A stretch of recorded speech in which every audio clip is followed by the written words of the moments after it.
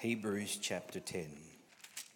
Now, as we do move into a new year, I kind of was inspired to build upon last week's message, and that being the incarnation. We looked at the incarnation. God was manifested in the flesh. Hallelujah. And in Christ, the Son, the eternal Son of God, incarnated in the flesh, and he dwelt, tabernacled amongst us, the presence of God. And so, in that context, I want to look at what the Bible refers to, and as we'll consider a certain aspect in our text, but we're going to look at other aspects in the chapter as well.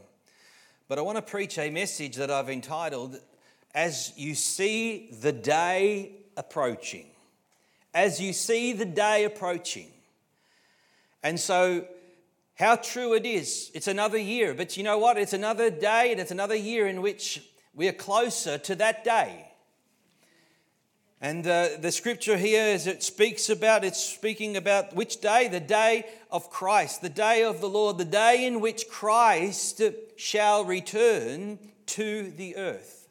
And there are aspects, obviously, that are associated with that and the wrath of God being poured out and whatever else. But the fact remains that we are talking about that day that it is approaching is the coming of our Lord and our Saviour. Amen. And so the world is on a trajectory and it's moving closer and away from God, and they think that they're going to reach a point where they can be happy without God and function without God, but it's not going to happen. The day that they reach where they think that they've achieved anything is the day in which God's going to turn everything upside down, as he always does, and because it's just the way God works, as we'll see in some texts as we look at today. But we're talking about the incarnated Christ. You see, Christ is going to come back. Remember, when Christ came, he was born into the earth, and so he was a physical being, and also he died and he was resurrected from the dead. And then the Bible talks about his ascension into heaven, and he was seated at the right hand of the Father, right hand of God. And so you're talking about Christ. And so he will return, and he will return physically. Physically, okay, not spiritually, physically, and he's going to come back to the earth in his second coming, as the same way he went, in the same way he'll return in the clouds of heaven, and he will take up the throne. Where else but in Jerusalem, amen? The city of God, where Jesus will take up the throne of David, and he will rule and he will reign. And so we are seeing that day is approaching, church. It's coming and it's going to happen. And so we are to be keeping that in mind. You see, it's keeping the end in mind that helps us to live for the present. It's keeping the end in mind that helps us prepare for the future. It's always keeping the end in mind. Why do I do what I do? Why am I living the way that I live? Because we are not living for this world. We are in the world, but we're not of it. We are sojourners. We're pilgrims. We're passing through. We're looking to that city, amen, whose builder and maker is God. So we're always, as Christians, to live with the end in mind rather than get caught up in the temporal and the things of this world that can distract us. And so we're talking about the life that I live now in this flesh, in this body, is really important when it comes to eternity. How I live can affect and will affect what is to come. I mean, the Bible says that we'll all stand before the judgment seat of Christ, and there will be rewards. And so we want to live in a way, amen, that we're pleasing God. And we want to live in a way that when we stand before him, that our works are not burned up. We haven't built with straw and hay and stubble, but rather we have built our lives in this body in service to him. And when those things are tested by fire, they will stand, amen, and will be rewarded with those things that will relate to us in the kingdom that is to come. And so that needs to be our mindset this morning. And we need to make sure and ensure that we're living wholly and faithfully and completely for God now. Now. Doesn't matter what age you are, whether you're young or old, now. Now is in the present. And so not later on, not one day, but now.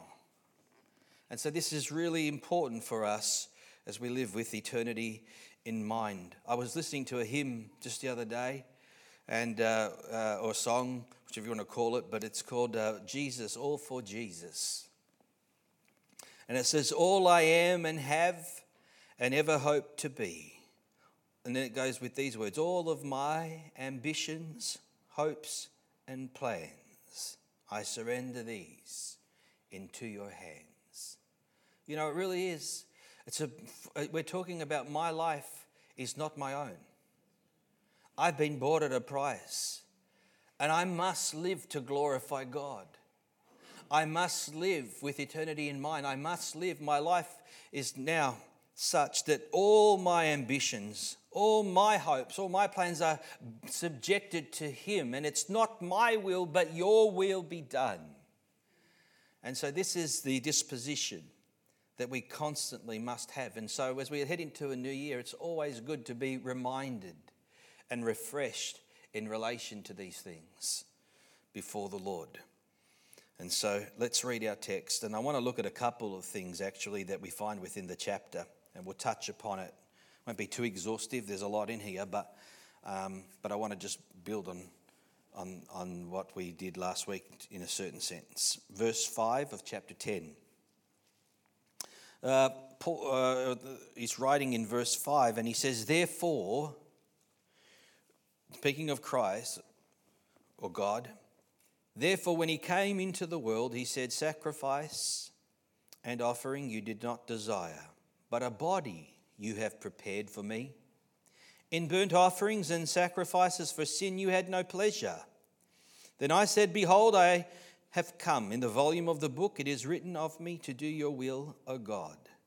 Previously saying, sacrifice and offering, burnt offerings and offerings for sin, you did not desire nor had pleasure in them, which are offered according to the law.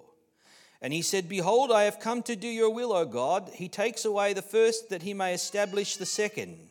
By that will we have been sanctified through the offering of the body of Jesus Christ once for all.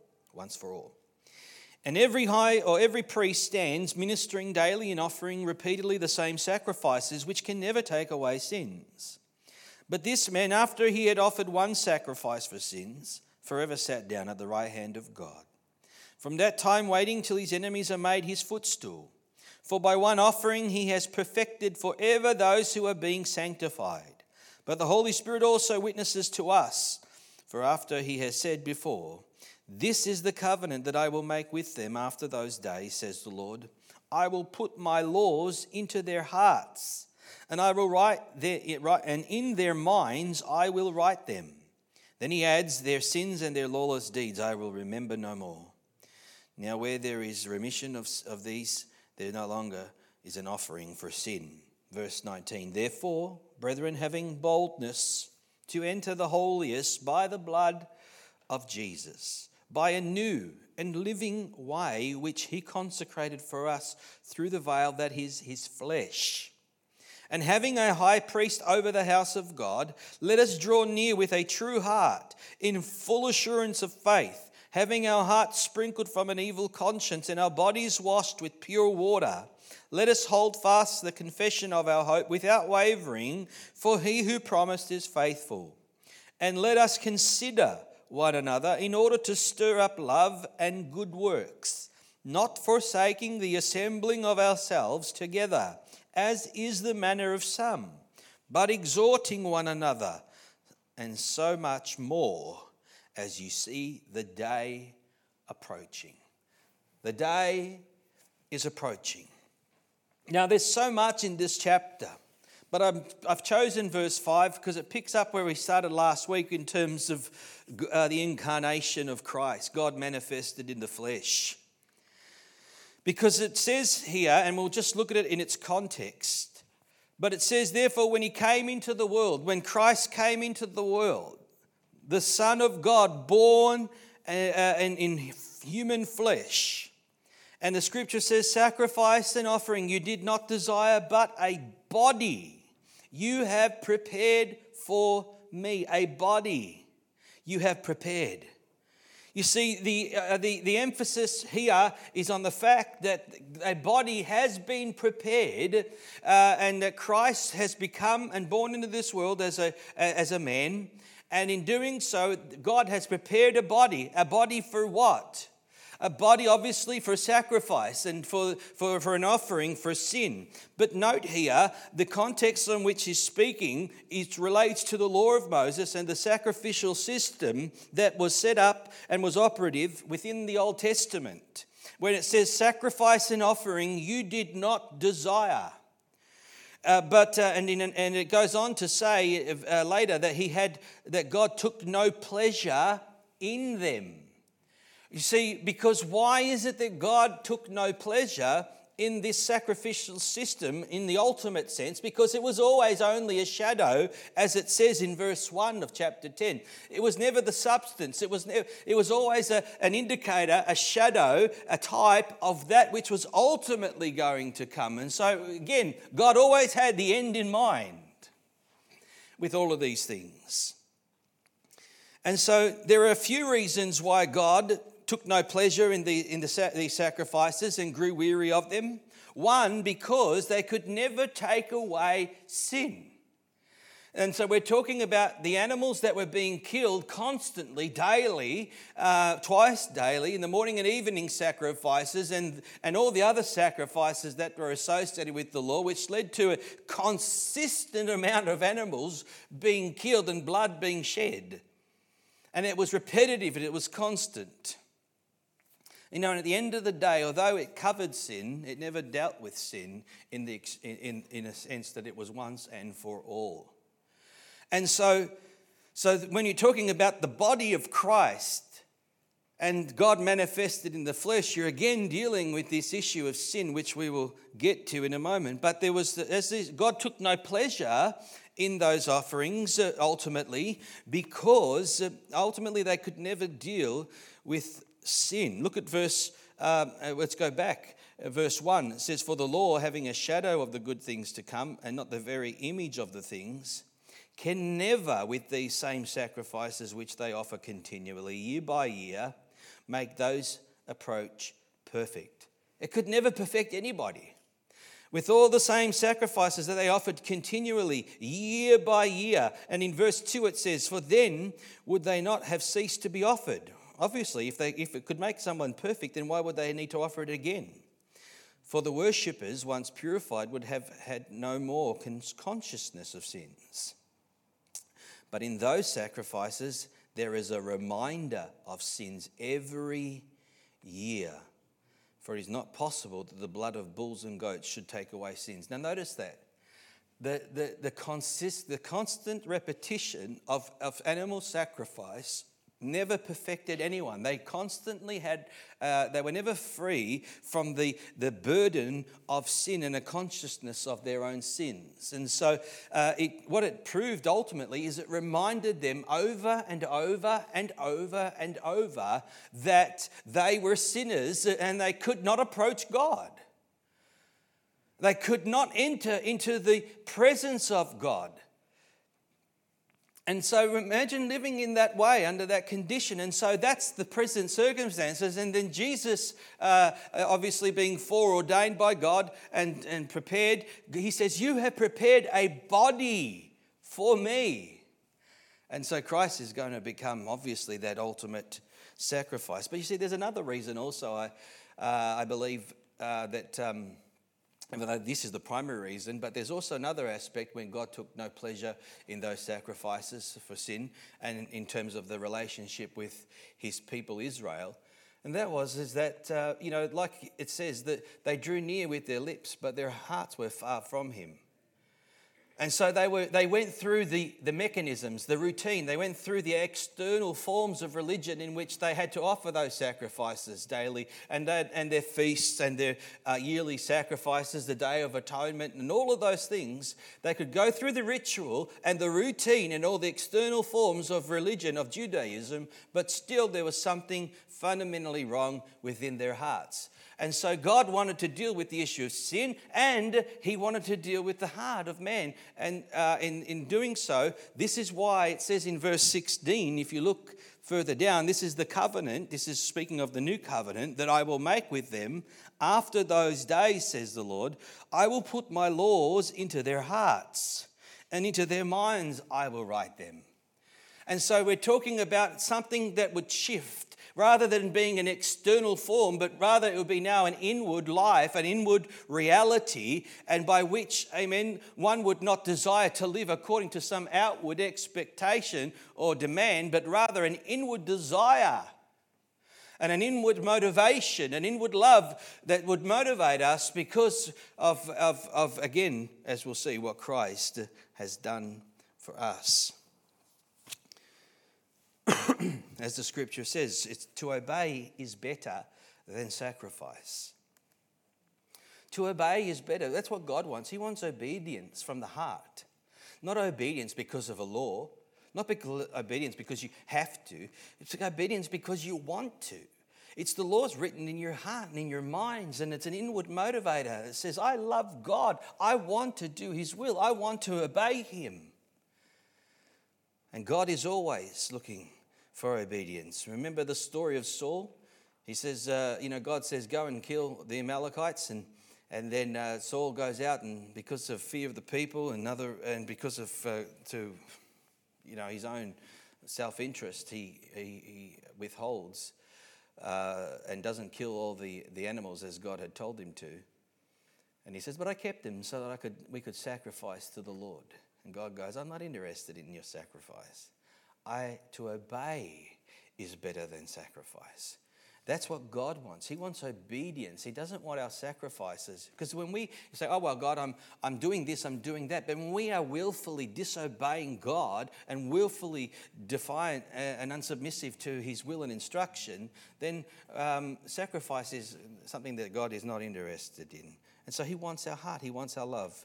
He wants us, and he's going to put his laws into our hearts and into our minds, in which that would become a motivating force that we'll see through his Spirit in us, that would motivate us and empower us to live the life that we are required to live.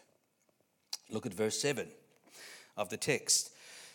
It says, obviously verse 6, in burnt offerings and sacrifices for sin you had no pleasure. Then I said, behold, I have come. In the volume of the book it is written of me to do your will, O God. Behold, I have come. Christ has come. And this is a direct quote from Psalm 40. And in there it actually says, it's my delight to do your will. You see, when we look at Christ, we see something of an example of what God's wanting from us. And so Christ, he was submitted, he was loved, he was in communion, he was in fellowship, and were all of these things that were motivating him to please him. And so, again, it was a delight for Christ to do the will of God.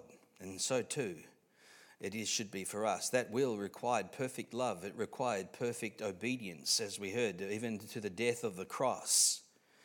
Because that's what the body was prepared for. And so Christ came to live a life of complete love and obedience, because that's what God was after. In verse 8 it says, previously saying, sacrifice and offerings for sin you did not desire, nor had pleasure in them, which were offered according to the law. But verse 9, but this he said, behold, I have come to do your will, O God. He takes away the first that he may establish the second. By that will we have been sanctified through the offering of the body of Jesus Christ once and for all. Now look at Jesus here, because we're considering Christ first. Now Christ has come and his body has been prepared. And he says, I have come to do your will. And that will, which we know, was to offer himself as a sacrifice, as an offering for sin. And in doing so, he was to take, it says here, he takes away the first, that he may establish the second. What's it referring to here? It's referring to the first covenant. Or we refer to it as the old covenant, but it's the first covenant. It was the first, and so he was fulfilling the first covenant, and he was establishing a new covenant, or to establish the second. And now, by that will, through his death, we have been sanctified through the offering of the body of Jesus Christ once for all. Now, notice those words, once for all. Because Christ's sacrifice is such in preparing a body, in God becoming a man, in dying for having to make his body an offering for sin and so forth. This sacrifice was complete. It was once and for all. That the blood that Jesus would shed at Calvary and the cross that was foreordained before the foundation of the world was never to be repeated again. Why?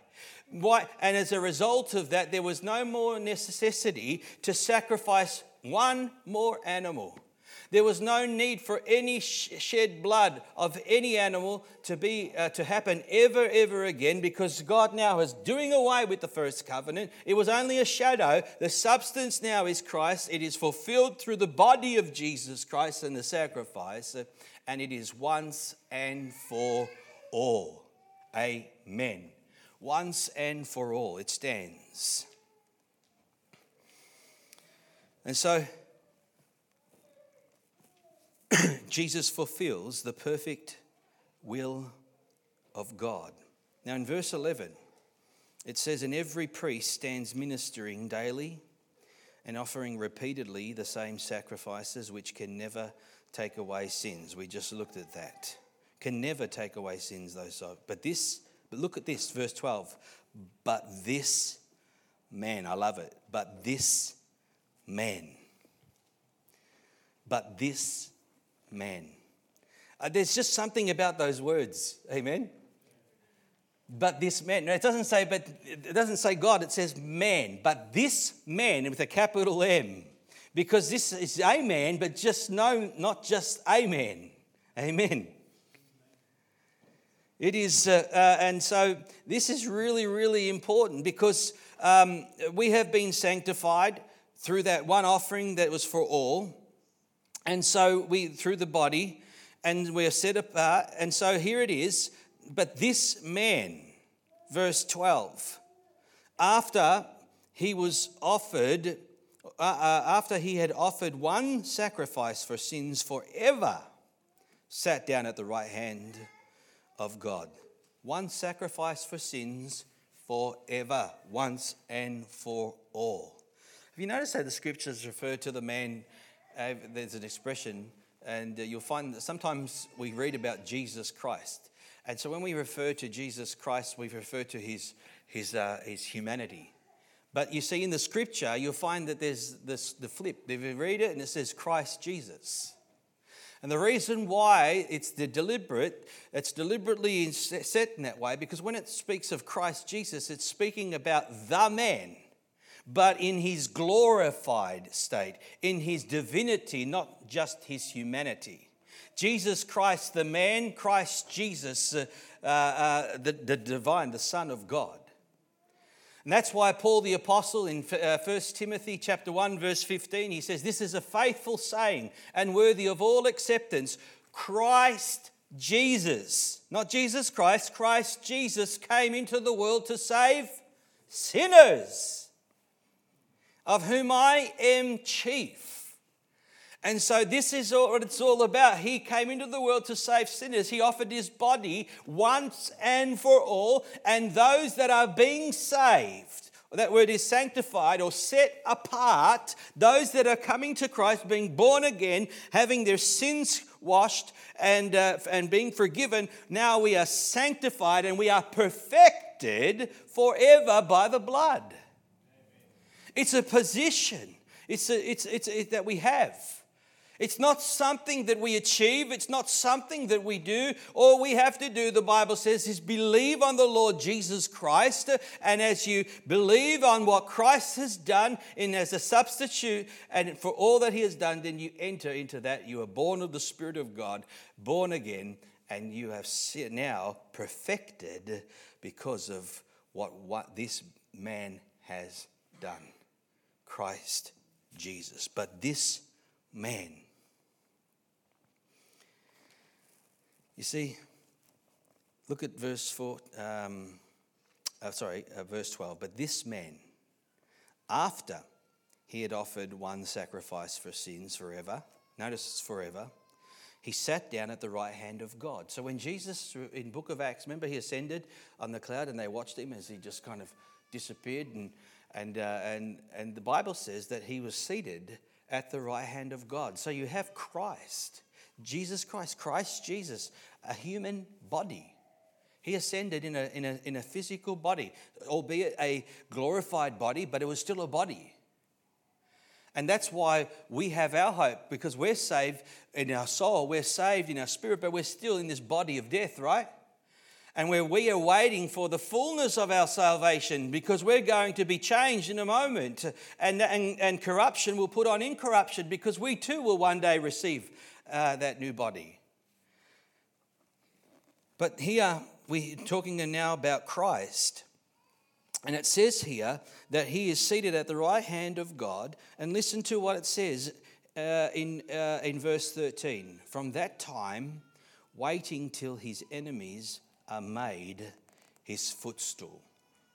Now think about this for a moment, because when you read that, you have to understand it in its complete context, because although Jesus is in heaven, and although Jesus rules from heaven and is seated at the right hand of the Father, a sign of power and authority and all of those things, you know when his enemies are going to become his footstool? When he returns to the earth.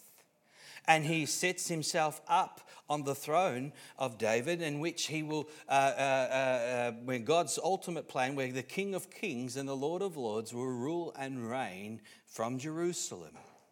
And so it's in that context as well, because that's why in verse 25, when you see the day approaching, that's the day we're talking about. That's the day in which his enemies will be destroyed. That's the day where his enemies will be subjected to him. That's the day in which all will bow before the King.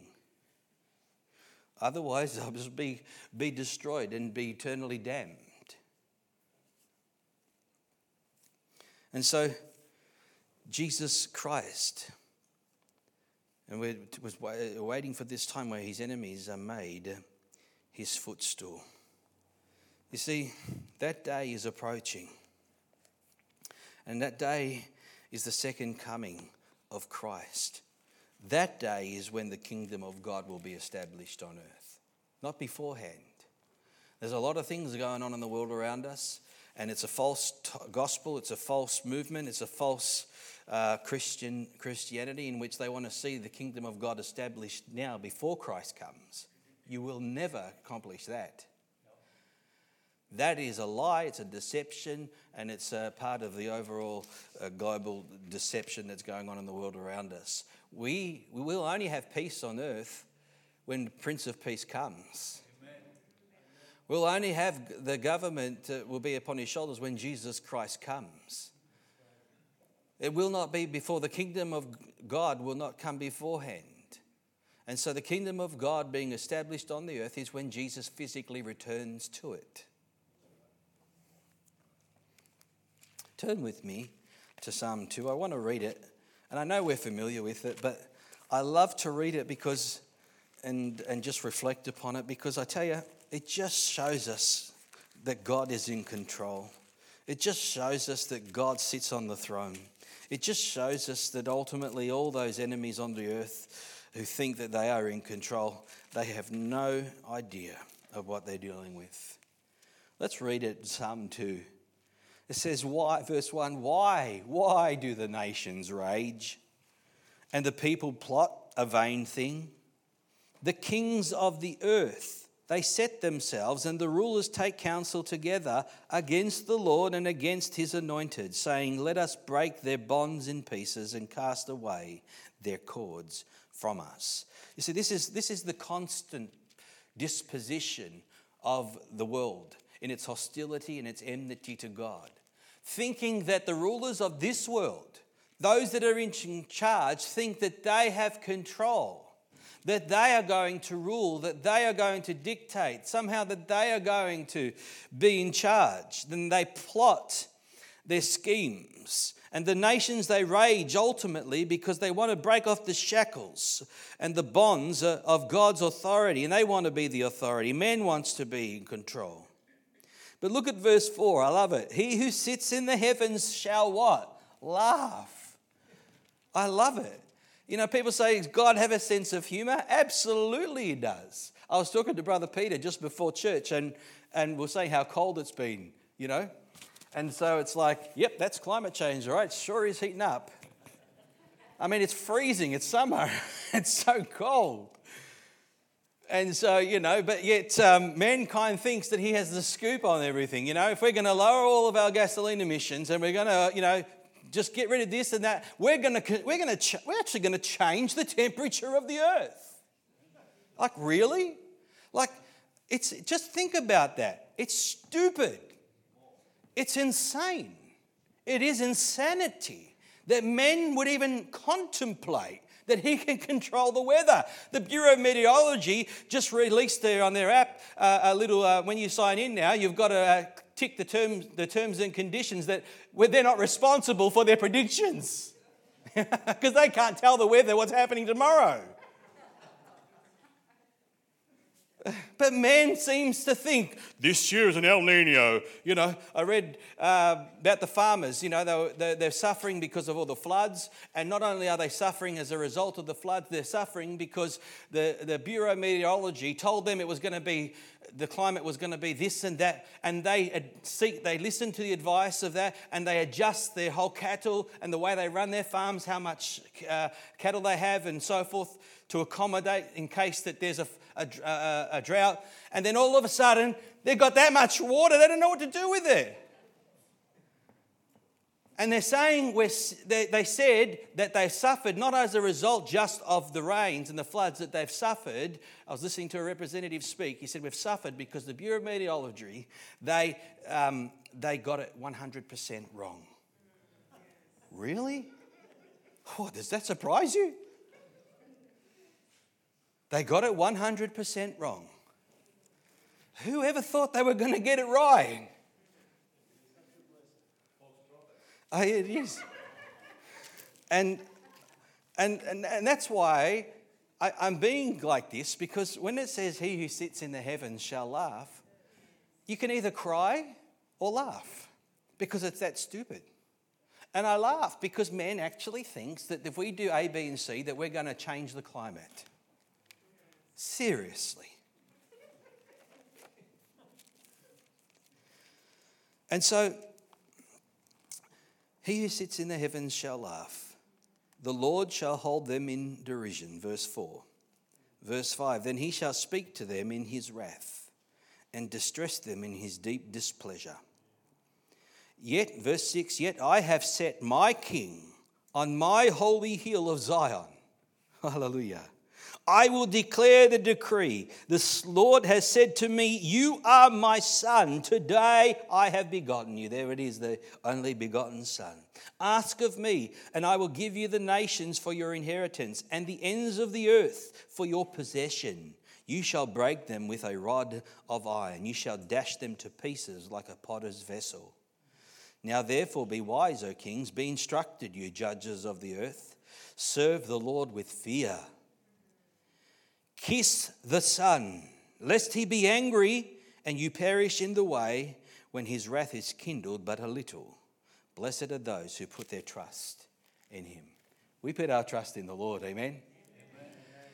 Kiss the Son. In other words, this psalm contains the first and second coming of Christ, in that we deal with his birth and he's the only begotten, and that deals with his redemption and the whole aspect of his suffering.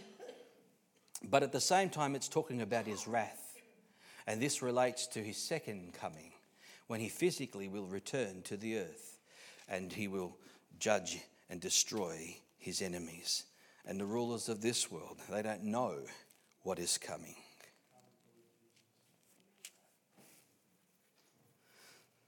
So we have the enemies of God being made his footstool, Christ. This is when he returns, when he sets up the kingdom of God and he takes up his throne. Hallelujah. Now let's move on to this, and this second aspect that I want to highlight. Obviously it says in verse 14, "For by one offering he has perfected forever those who are being sanctified." So there it is. That's our position. We're perfected forever. But we're not perfect yet, right? Because as we heard today, he who has begun a good work in you will complete it or perfect it, is the word, until the day of Christ. And so God, we are positionally sanctified, positionally set apart, but now we're in the process of being sanctified, being changed and transformed and conformed to the image of his Son. But here we're emphasizing this positional perfection, having been set apart. But you see, verse 16, when it speaks, well, actually go back to verse 15 before we look at that. Go to verse 15. It says, "But the Holy Spirit also witnesses to us." The Holy Spirit also witnesses. And so take note of that, because the Holy Spirit is central when it comes to the work of God. You know, the Holy Spirit, Jesus said, "I will send you another, and he will testify of me." And he will be the comforter or the advocate. He is the advocate of Christ. He takes of what is Christ and he gives it and declares it to us. And so the Spirit is consistently bearing witness. What does the Bible say? The Spirit bears witness with our spirit that we are what? The children of God. And so the Spirit is bearing witness, and it gives us what? An assurance of salvation.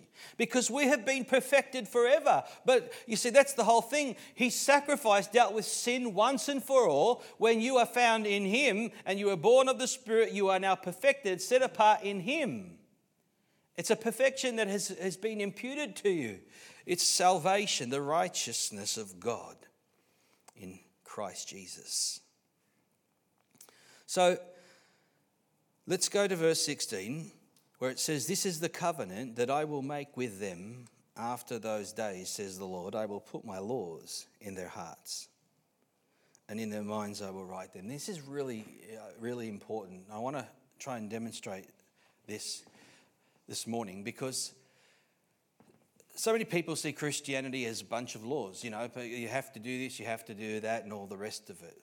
And that is such a misrepresentation, a misunderstanding of the gospel and of the Christian life.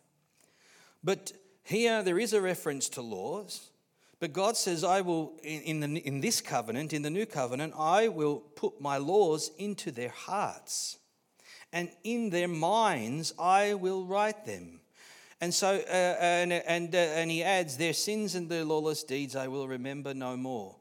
And so now it's not a matter of breaking the law and being condemned and under condemnation and being judged and so forth, but rather we understand that our sins and our lawless deeds have been forgiven. They are to be remembered no more. They're under the blood. But now the law of God is being burned into our hearts, put into our hearts. And this becomes a motivating factor, the motivating force in serving the Lord, because I want to live for Jesus.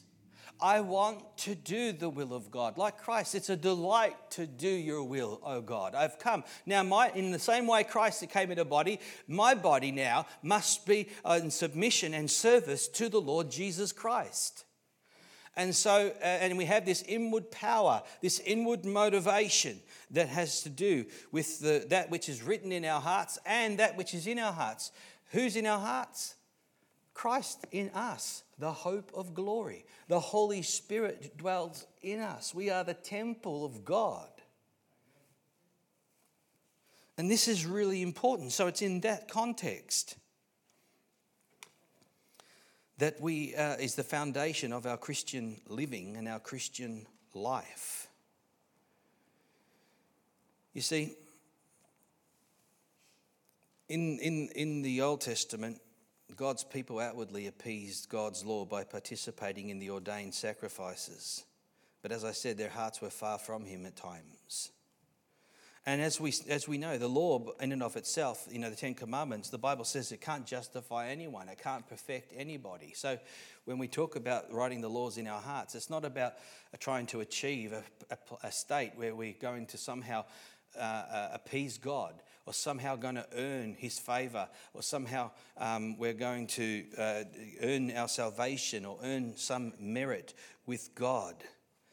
No, the Bible talks about this. It's an inward, the new covenant has to do with not law but love, the motivation of love, an inward desire to love and obey and to serve God, not in some legalistic and works-based motivation or some outward striving, but rather an inward motivation that's born of the Spirit of God, that bears fruit to God, that says, Lord, I love you. We heard the words this morning. Why do we love him? Because he first loved us. That's the whole motivation of why we do what we do, of obedience and submission and walking in a way that's pleasing to him. Because he first loved us. Listen, turn with me to Galatians chapter 2. Galatians chapter 2.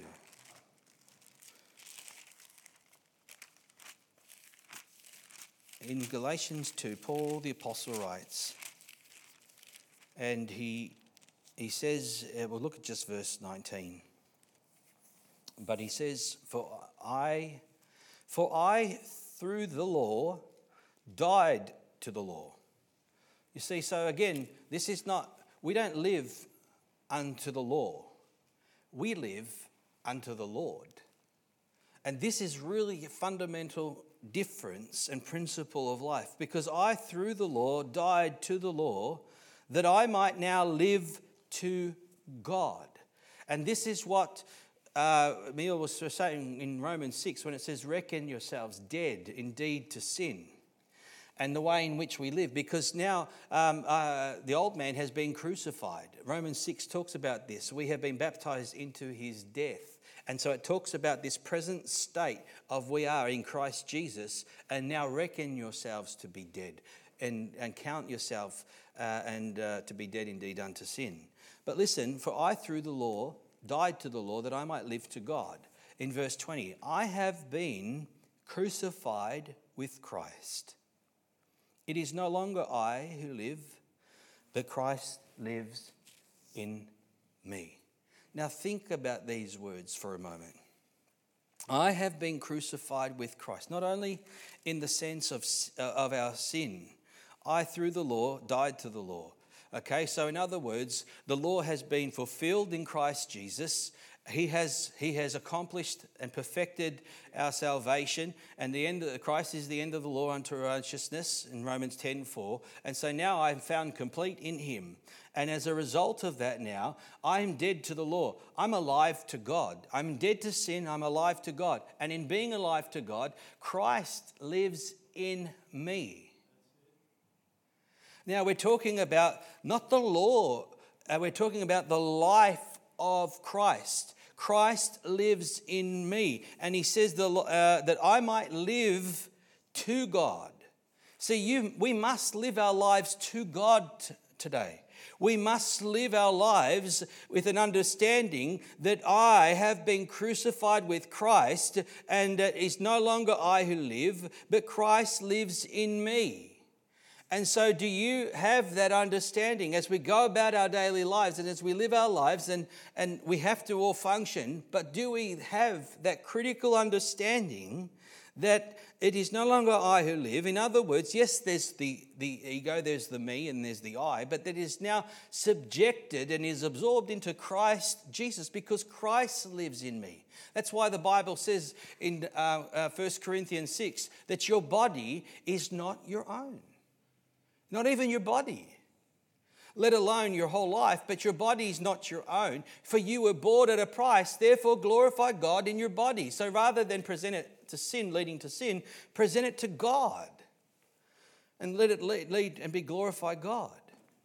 And so Christ lives in me. It's the life of God that is in me and must manifest itself through me. And it says here, the life, and the life which I now live in the flesh, in this flesh, I live by faith in the Son of God, who loved me and gave himself for me. And so if Christ gave himself for me because he loved me, how much more should I give myself to him out of my love for him? We love him, John says, because he first loved us. And so the whole motivation is love, because he loved me. He died for me. He saved me. And therefore now my life is to be put on. I beseech you therefore, brethren, by the mercies of God, that you present your bodies what? A living sacrifice to God. What? And then it goes on to say, because this is holy and acceptable to God, which is your reasonable service. It's your spiritual act of worship to God. That it's logical. If God died for me and gave his life for me, then I must give my life to him because it's his. He lives in me now. And the life I now live, it's saying, Lord, what do you want me to do? Lord, I will do your will, not my will. And this has to be the mindset and disposition of the Christian as he's submitted to and obeying the Lord Jesus Christ. And so I do not set aside the grace of God, for if righteousness comes through the law, then Christ died in vain. This is again talking about the fact that we are made righteous through that once and for all sacrifice, not by living by law, which is what James is speaking about. Now, we're talking about a life-giving spirit that motivates, empowers, and just quickens every aspect of our Christian life. The same spirit who raised Christ from the dead dwells in you, Romans 8. And when you begin to contemplate and meditate and think upon these realities, and this is meat. This is the meat of God's word for the Christian. And as you understand that, you realize that then it's, again, I must live for him. We don't live to the law. The Christian doesn't live to the law. He lives to the Lord through his Spirit that is in us. The Bible says, for the law of the Spirit of life in Christ Jesus has made me free from the law and sin and death. We don't live under some law-abiding, law-keeping motivation. We've been made free from the law of sin and death. We live by the principle of life, the principle or law of life which is in Christ Jesus. That life is liberating, that life is fulfilling, that life is satisfying. It's everything to you and I this morning. So the Jew lived to the law. The Christian lives to the Lord. So are we living in this way this morning, according to this rule, according to this law? Obeying God, living for the Lord, all for Jesus. Have you ever come to a point in your Christian life where you've totally surrendered all to Jesus? Where you're willing to put everything and say, Lord, it's not my will, your will, whatever it is that you want me to do. And in that place of total surrender, of total submission, you've sought to hear God's voice say, this is what I want you to do. This is my will for your life. Have you done that? Because I tell you, that is important. It's critical. Reckon yourselves dead indeed to sin and alive to God in righteousness. And so you must come to a place. And I think that these types of times where we come to an end of a year and begin anew, we always are reflecting upon life, and especially spiritual life this morning. Now I want to close with just a few quick thoughts that come from our text.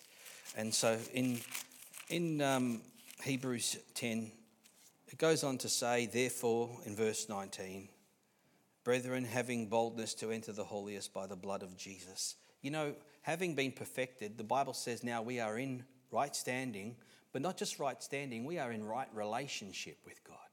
And the Bible says that we can enter into the holiest by the blood of Jesus. And so we can come into his presence, verse 20, a new and a living way that he consecrated for us through the veil. That veil was his flesh. That's why when Jesus died, that veil was torn in two. And then what does it do? It says we can come into the presence of God. Christ in me, I in him. What a wonderful blessing.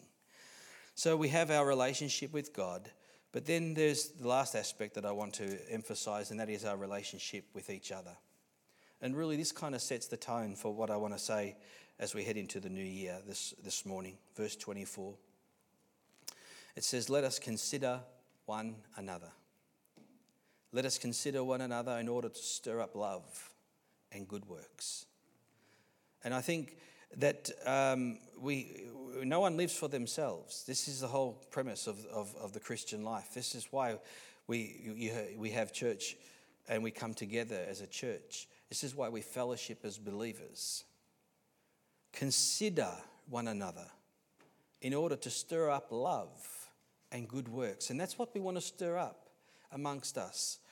We want to stir up love and motivate ourselves to good works. And in verse 25 it says, not forsaking the assembling of ourselves together, as is the manner of some.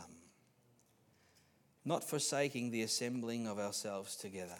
You know, I always get concerned when I see Christians isolate themselves. You see, we are called to participate, not to isolate. And so Christianity is not something that is individualistic. It is sure it's individual only in one dimension, but then it's all outward. It's all about others. It's about considering one another. It's about coming together. Don't forsake the assembling of yourselves together, as is the manner of some, because there's always some that just don't put that emphasis.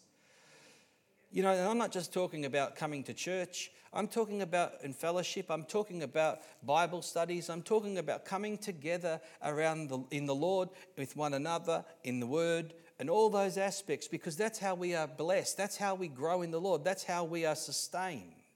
We need each other. And so let us not forsake the assembling of ourselves together, as is the manner of some, but exhort one another, and listen, and so much more as you see the day approaching. As we come closer to the end, and there's a lot that's going on in the world around us, you know where we're going to find our strength? In the Lord and in one another. And as the day approaches, as we're hurtling towards the coming of our Lord Jesus Christ, this is to band us together. It's to force the pressures of the war that's going on in the world is to force us to come together and to assemble together, to exhort one another, to consider one another, to stir up love, and to build ourselves up one another in the faith. And there's so much more as you see the day approaching. So what I say to you is, let's not neglect the assembling of ourselves. Don't put these things second.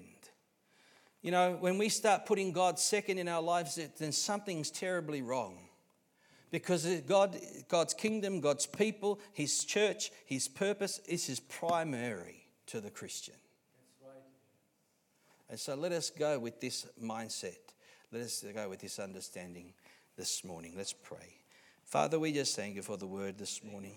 Just these issues, and Lord, that we've just touched upon and considered.